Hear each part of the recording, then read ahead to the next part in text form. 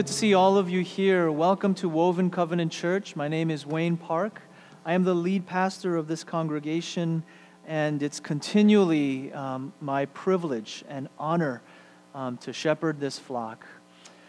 So, for the last several weeks, we've been in a series called Servant Songs. Servant Songs, which is a series through the book of Isaiah. And the reason we're talking through Isaiah this summer, it's a good time for us to get into deep into Scripture through some expositional preaching. And in particular, we are a gospel church. We're a church that tells the story of Jesus. As a new church, 2 years old, we've been telling the story of Jesus to people in our communities, to people in our neighborhoods, and sharing the gospel story. The book of Isaiah is important because it is the gospel to the gospel. It is the story that people in the gospels themselves were reading and were understanding as their Bible. In particular, in the book of Isaiah, there are passages called the servant songs.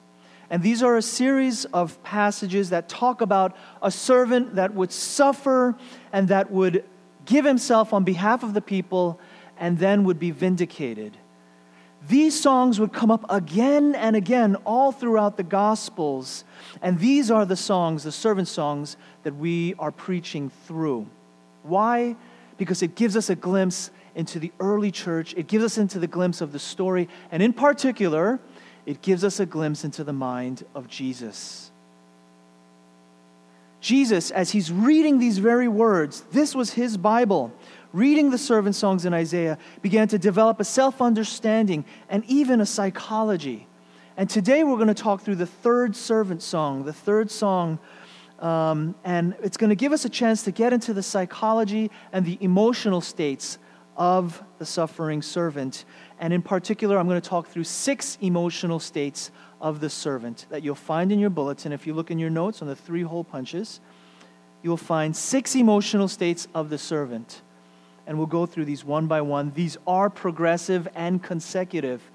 Now, mind you, these emotional states, they speak about the servant. This does not speak about us. This scripture passage, it speaks about Jesus, or it speaks about the suffering servant. But I think that there's still much that we can learn and apply and receive from these 6 emotional processes that the servant goes through. In a sense, Jesus reads these words and he realizes, this is what I need to prepare myself for. This is the emotional pathway that I need to get myself ready. This is the emotional process that I'm going to go through. And he knows this and he understands this about himself. So with that, let's read Isaiah chapter 50, verses 4 to 11. I think it's important for us to read this once through all together so that we can get a general feel of this whole story. So all together now, Isaiah chapter 50, verse 4. The Lord God has given me the tongue of disciples, that I may know how to sustain the weary one with a word. He awakens me morning by morning. He awakens my ear to listen as a disciple. The Lord God has opened my ear, and I was not disobedient, nor did I turn back. I gave my back to those who strike me, and my cheeks to those who pluck out the beard. I did not cover my face from humiliation and spitting. For the Lord God helps me, therefore I am not disgraced. Therefore I have set my face like flint, and I know that I will not be ashamed. He who vindicates me is near. Who will contend with me? Let us stand up to each other. Who has a case against me? Let him draw near to me. Behold, the Lord God helps me. Who is he who condemns me? Behold, they will all wear out like a garment. The moth will eat them. I'd like to stop there. Verses 10 and 11 we'll come back to at the end. But these several passages talk about this process of the suffering servant. And I want to begin right there with verse 4, with the first emotional state. In verse 4 it says, the Lord God has given me the tongue of disciples, that I may know how to sustain the weary one with a word. how to sustain the weary one with the word.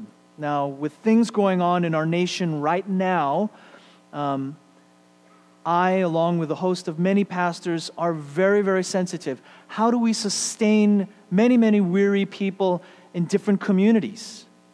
How can we sustain with a word? As if I can just say something that could comfort you.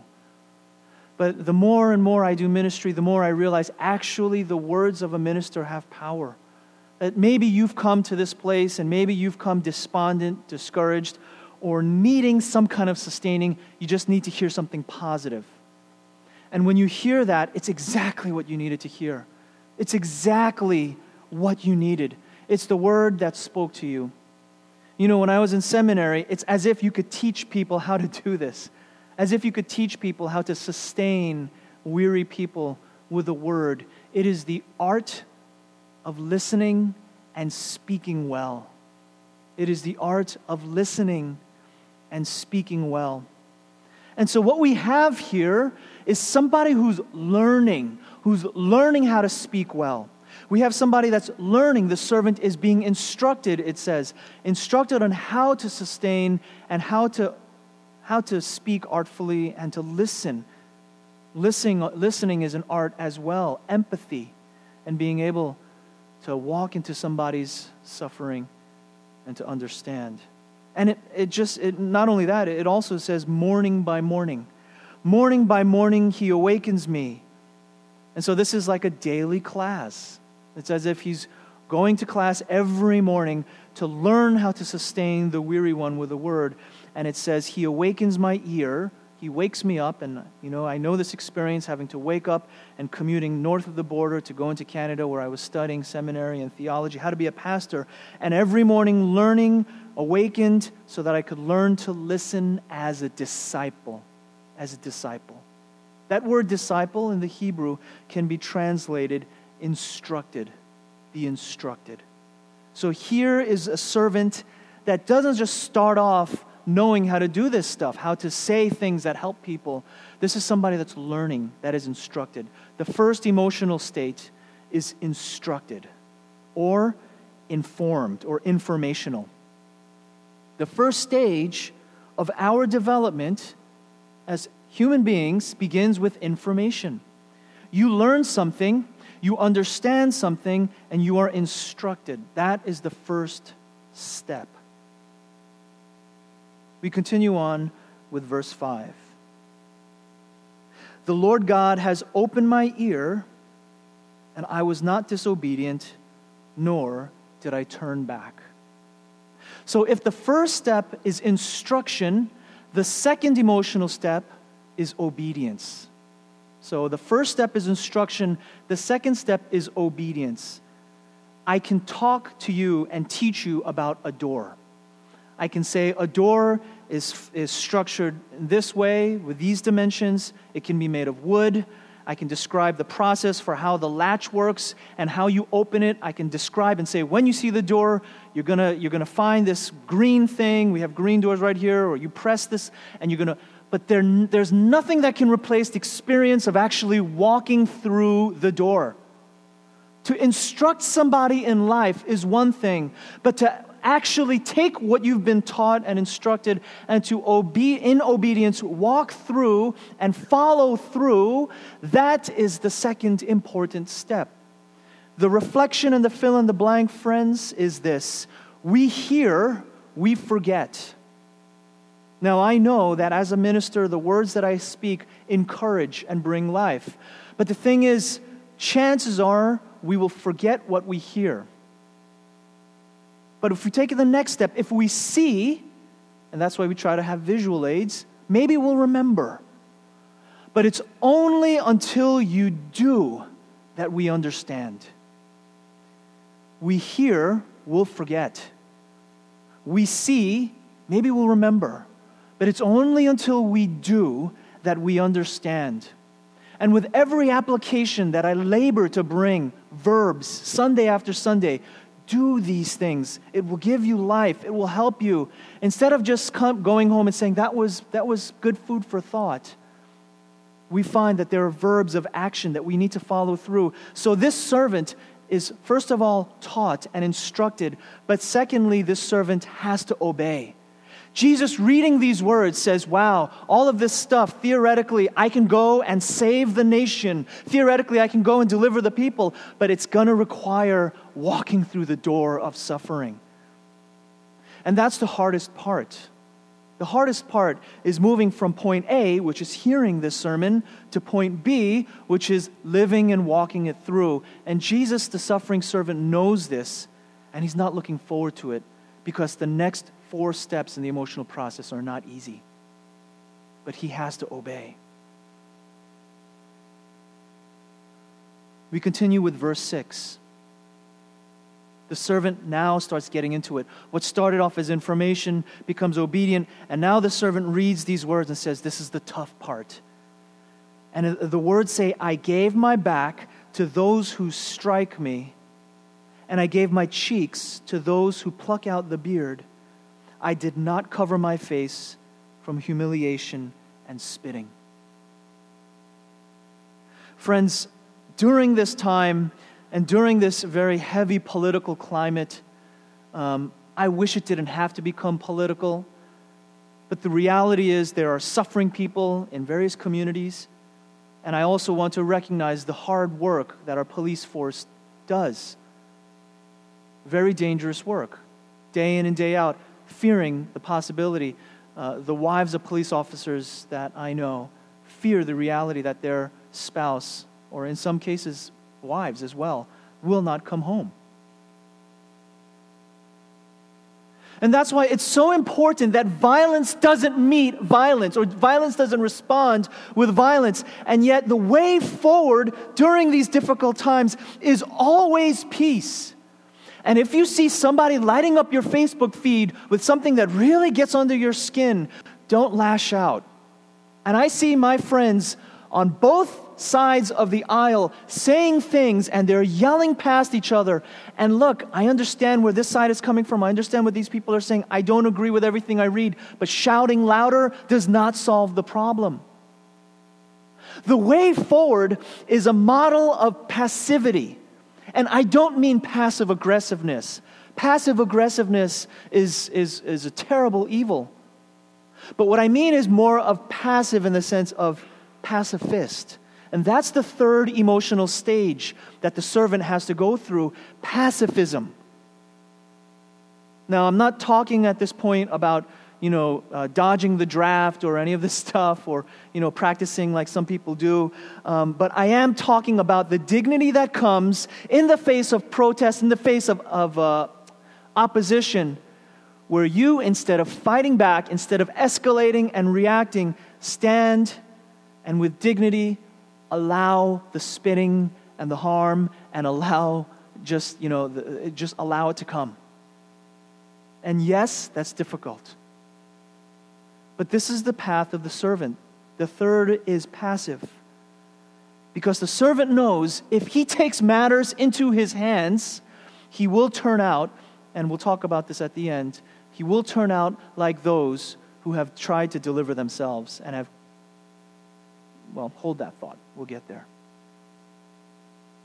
Friends, I am a firm believer in pacifism. And I don't mean that in the sense that I'm anti-war or that there's no such thing as just war, but in the daily grind of life, somebody cuts you off, live and let live. In the daily grind of life, if something happens in the corporate marketplace or in the work field, you have competition, or something happens, somebody slights you, I believe in the mantra, better to let it go than to shoot back and to react. Because in the end, you will be justified if you are in the right. The reflection for this third emotional stage is, am I too often taking matters into my own hands? Am I too often taking matters into my own hands? Am I trying, there's a phrase that they taught me when I was in seminary that's so powerful. Am I trying to architect my own salvation? The continuous temptation in life is to architect my way out of my own circumstances, to architect my own salvation and deliverance. And to some degree, it's necessary to do that. You must work hard. You must find a way forward. But sometimes the best way forward is to let God. And the servant knows this. The servant knows that the pathway forward is not one of aggression, of self-deliverance. The servant knows the way is living, dying, and being born again, and being risen again. We continue with verse 7. The emotional process gets deeper and deeper. And now we hear the servant saying, "For the Lord God helps me. Therefore I am not disgraced. I have set my face like flint." This is somebody that's intent on not breaking. I will not break. I will face what's coming forward. Even if it harms me, I will go forward. And I know that I will not be ashamed. I know that I will not be ashamed. And this person with a face like flint goes forward and knows they won't be disgraced. The fourth emotional step is vulnerability. Vulnerability is different from passivity, because passivity is a commitment to not react. Vulnerability is a commitment to allow yourself to be wounded. Vulnerability is a commitment to say, I understand that harm might come from this, but I also understand that it's good. I'm reading this book by Brené Brown right now called Daring Greatly. She is a shame researcher that teaches at the University of Houston and has one of the most top 10 viewed TED Talks online. And if you just look up the name Brené Brown, you'll find this. Her whole thing is about shame and how shame keeps us from breaking through to engagement and breaking through to connection. This applies not just to your emotional life, to your relationship with your significant other or your children. It also applies professionally. It applies to your capacity as a leader in the marketplace. Shame is what keeps us from being real. Vulnerability is the solution and the answer. And I can share with you, all of you have, well, not all of you, but some of you guys have known me for 5 years now since the very beginning, since I came to Harvest 5 years ago, 3 years ministering. I remember those first 3 years, I was very guarded. I'm the pastor of the church. I have to behave, to make sure that I put on a good front. I can't be too honest. I have to be clean, tuck my shirt in, make sure that I don't cross any lines. The problem is I cross too many lines sometimes. But eventually I began to realize, especially as we began to plant this church, that showing some of my weaknesses, admitting that I was wrong, and not being ashamed of that was the way forward. Vulnerability and admitting weakness, and hopefully I've been practicing what I preach. I'll share one story about this vulnerability thing. Summer camp is coming up, and here at Woven, we have a really, really awesome summer camp for children that are in grades 2 and up, and it's coming up in about 4 weeks. We join other kids from Covenant churches around the Mid-South area, and this year we have about 110 kids. It's incredibly diverse. Asian is not the predominant culture at this camp. And so I came not only as a parent, my son was there, but I got involved as a chaperone and as a camp. I was playing in the band and helping out. And the one thing about the band is that we had to do these skits for the kids, for the children, every morning. And I hated the skits. I hated the skits because, number one, we came up with them at 11 p.m. at night when we were all dead tired. So we had these real kind of trippy, strange skits in the morning, like we thought of that. And I hated it, number two, because Dale Lusk, who's the director of this camp, was intent on picking on the Asian guy. Why? Because the Asian guys are so reserved. We don't dance. We don't, this camp is so diverse, and all the white kids, all the black kids are there. Everybody's getting into it, right? Me and my son, we were the first Asian people at this camp in a long time. Now, Access Covenant, they're coming out this year too. But we led the way. And And me and my son, I remember like the music was coming and the music was playing and I just started doing this, because I was kind of like shy, and my son is mortified. He's looking at me and he's like, don't do that. And Dale was so intent on making us vulnerable, making me vulnerable. And on the 5th day, the last day, they decided to have a skit where they humiliated all of the worship team. And what they did was they had David McCustian, who played the drums, and he did this thing where they painted his toenails, and that was not a big deal, right? And then there was Harry Hoagland, who they had him doing the nay-nay and everything. And they got him up doing. He was pretty good. And then they said, Pastor Wayne, you're going to do the Frozen dance. And I said, no, I'm not. And they said, yes, you are. And I said, all right, do it for the kids. Do it for the kids. And I think to this day, I haven't told you about the Frozen dance, right? And you haven't seen the video. If you see it, I think your jaws would drop. But I'll tell you, it was the best, most loved video of the entire camp. They loved it because they didn't expect it. I knew I was going to get humiliated, and I decided to be vulnerable. And in my decision to be vulnerable, I started coming up with these great ideas, and they filmed it, and it got a little trippy. Like, it wound up in the amphitheater, and they dumped a bucket of ice water on top of my head, and I started flash dancing, and all the jocks that were running the camp were giving me standing ovations upstairs on the 2nd floor, and it was pretty awesome, and you're just going to have to go to camp to see the video. But it was humiliating, but it was a chance for me to put myself out there and be vulnerable. Why? Because vulnerability is the way you engage. Vulnerability is the way that people feel like they can relate to you. And if we put up a steel wall, or if we're too shy to dance, that's why every Sunday morning when we're setting up, we got the music. The latest song is Justin Timberlake's song. Why do we do that? Why does Ellen do that at the beginning of her show? When she starts coming out, she starts dancing and she starts doing all this stuff. Why? Because her show is all about vulnerability. The willingness to say, look, this is embarrassing, but I'm just going to tell you this is what's going on in my life, is the first step to engaging. Why was it so important for the servant to be vulnerable to the umpteenth degree, where he was not just physically harmed, but humiliated, spitted at? Why? Because then anybody can say, I relate to that. Because at the end of the day, anybody can say, man, that's hard. That makes me feel better. The servant had to go through the utter humiliation so that in his ultimate vulnerability, a whole entire world could say, I relate to that. That is human enough for me. The suffering servant, and this is where we're going to get into it in the weeks to come, talk about the suffering of the servant. It's vulnerability that paves the way towards engagement. Friends, parents, you cannot just parent your child. You also have to be vulnerable. And don't just sit there. Engage your sons and your daughters. Engage those children behind this wall.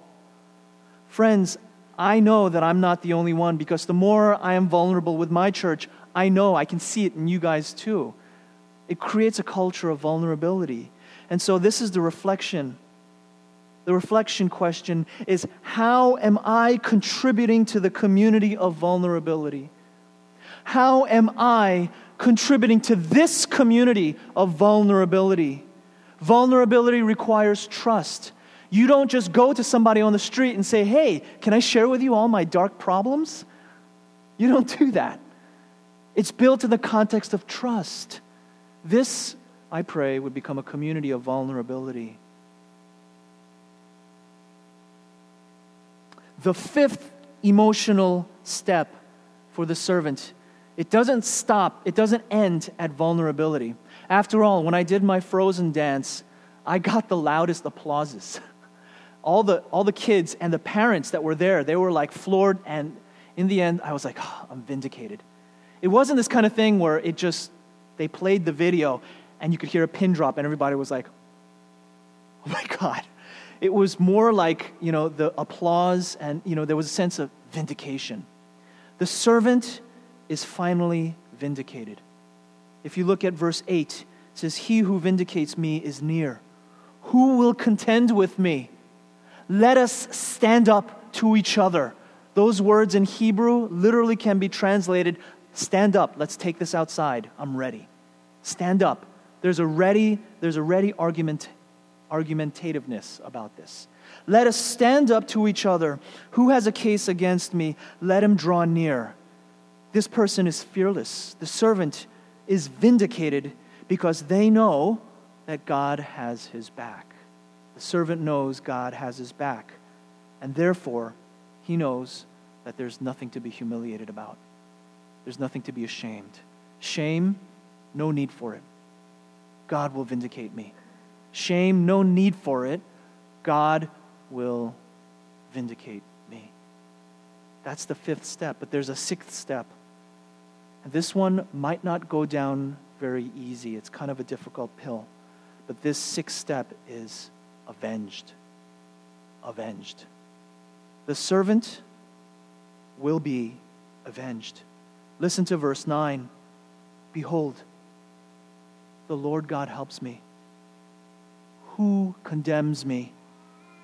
Who condemns me? Behold, they will all wear out like a garment, and the moth will eat them. And how can I put this lightly? In my years in ministry, I have seen this principle come true. Not to other people, I've even seen it in my own life. If I misbehave, I reap what I sow. If people misbehave, they reap what they sow. If you are justified and you've stood your ground and you've done the right thing, stay still. God will avenge you. If your coworker or somebody has slighted you or betrayed you or in a relationship and you know that you've done the right thing, stay still. This is the application. Be still. Let God or God will fight my battles for me. Let God fight your battles for you. Take things into your own hands, and I promise and assure you, God will say, okay, give it your best shot. Let's see how you do. And most of the time, in fact, all of the time, we don't do very well when we take things into our own hands. Be still and let God fight the battles for you. But take things into your own hands and God, okay, I'll step out of the picture. Friends, that leads to the last two verses, and we'll conclude with this. I want you to hear these words. I think they're very powerful.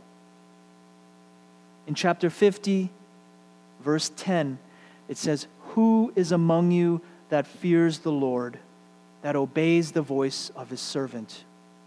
Who among you walks in darkness and has no light? Let him trust in the name of the Lord and rely on his God."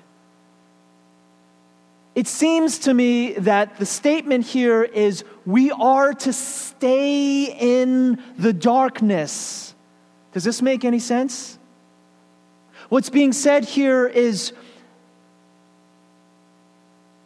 stay in this position of trust. Things are not right, they'll work out. Stay and walk in the darkness. This very much made sense for the people reading this, because during that time, as they were in captivity and experiencing national political turmoil, what's being said is you don't want to go up against Assyria. You don't want to go up against Babylon. Try to fight that battle. You're trying to deliver yourself. Walk in this period. Keep your head down. Stay under the radar and walk in the darkness. Don't try to deliver yourself. Because every time Israel tried to do that, it failed miserably. Stay in the darkness. Walk in the darkness. Why? And this is where verse 11 comes around. "Behold, all of you who kindle a fire, who encircle yourselves with firebrands, walk in the light of your own fire, and among the brands that you yourself have set ablaze. This you will have from my hand. you will lie down in torment. Do you get what that's saying? I think there's a twofold sense in this, and I'll wrap up. Number one, historically, this was very accurate. The firebrands that it talks about, you know what a firebrand is? It's a piece of wood, it's I guess a bundle of sticks, and it's a torch, basically. And what they're saying is, in the darkness, because you're afraid of the dark, or you don't want to stay in the darkness, you circle yourself, you create your own light. And historically, people were trying to do that. In their occupation, in their political turmoil, there were literally firebrands, or maybe not literally, figuratively, firebrands. People, revolutionaries, that said, we are going to overthrow Rome. We're going to try to architect our own salvation. We're going to light our own fire, and we're going to set this thing ablaze, and we're going to deliver ourselves. And the message is, do that, and in the end, you yourself will lie down in torment. The message here, friends, is don't try to light your own fire. Don't try to trigger things to happen your way. I know this goes against all of the marketing schemes of the world where we try to make the next big thing happen. We try to build up social media buzz, and there's a place for that. But in the end, don't front yourself to get to a place where you're lighting your own fires. Live in trust and darkness. Don't be afraid of the dark. Close with a last story, I promise. Jerry Sitzer was a professor of religion at Whitworth College in Spokane, Washington. And he was a man that had all of his life in order. Wonderful things were happening until one fateful day, one night, he was driving home behind his family. His family, actually 3 generations, his mother, his wife, and his daughter were in the car in front. It was raining. And when he arrived on the scene, he saw the police lights, and he saw his wife's car upside down.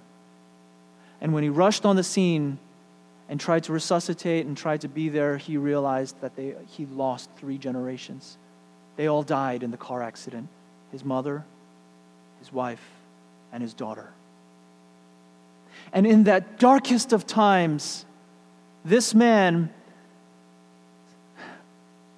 experienced unspeakable suffering, unspeakable pain, and could not climb out of the darkest of depressions. And as he lived in this place, psychologically, I understand you want relief from the grief. The grief when you wake up and you remember they're not there anymore. I'm alone. When you wake up and you realize that I've lost everything, I have to rebuild, there's nothing to rebuild with. And the grief and just wanting some relief from that. One night he had a dream. And in his dream, he saw the sunset in the west. Now this is Spokane, West Coast. And he saw the sun setting, and he was running after the sun. I just want a little bit more happiness. I just want a little bit more day. I just want a little bit more time with my wife and my kids, and I wish I could laugh with them again. But the sun was setting, and he was chasing it, saying, I want to feel the goodness and the warmth again. And he chased it, but the sun was constantly running away from him until he heard a voice in the dark. And the voice said, turn around. I am in the dark.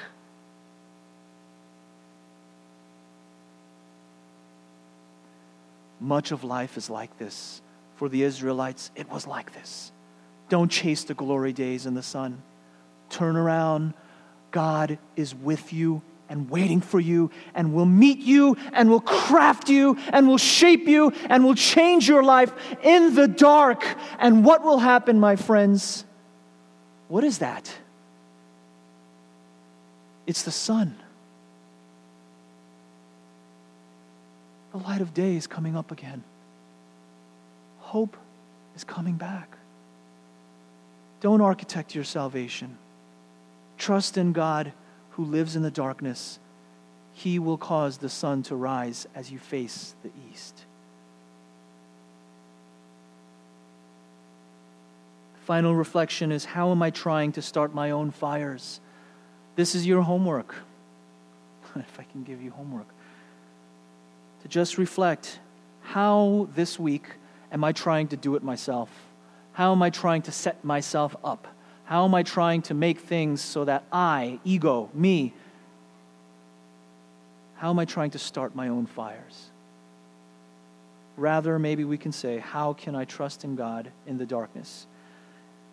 I don't believe in complete and utter passivity and not doing anything at all. I don't think that's the message. But there are times when you know you're trying too hard. There are times when we know we are trying too hard. Let go, let God. Let Him. Close your eyes with me.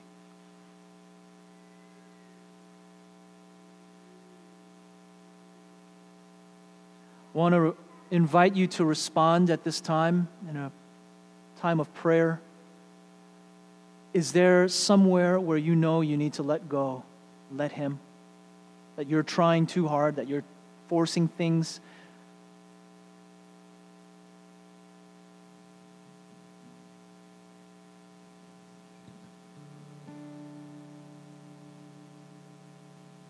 Pause for a moment and to say, God, I surrender to your will and to your care of my life. Take care of this problem that I face.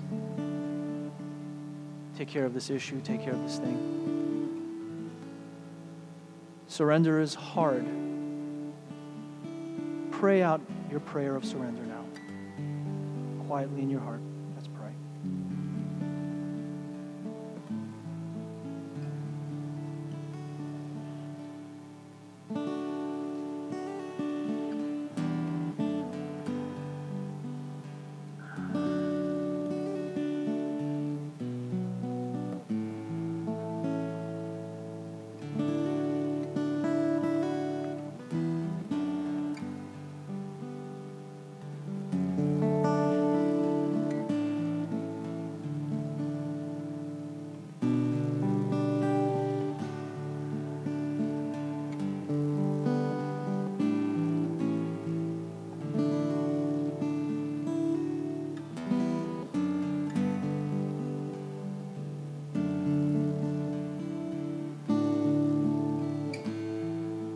If you need help with that prayer, you can repeat after me.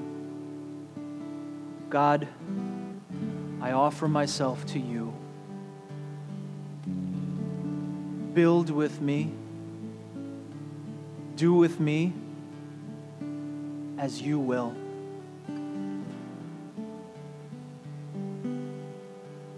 I surrender. I'm willing to do whatever it takes. Whatever it takes to follow your better way. And so I surrender now. I give my life to you. I place my trust and faith in you. Lord Jesus, in your name I pray. This has been a Woven Church podcast. Woven Church is a multi-ethnic missional church that meets in West Houston. We invite you to check us out on Sunday mornings at 10:30 a.m. To find out more, visit us online at www.wovenchurch.org. That's www.wovenchurch.org.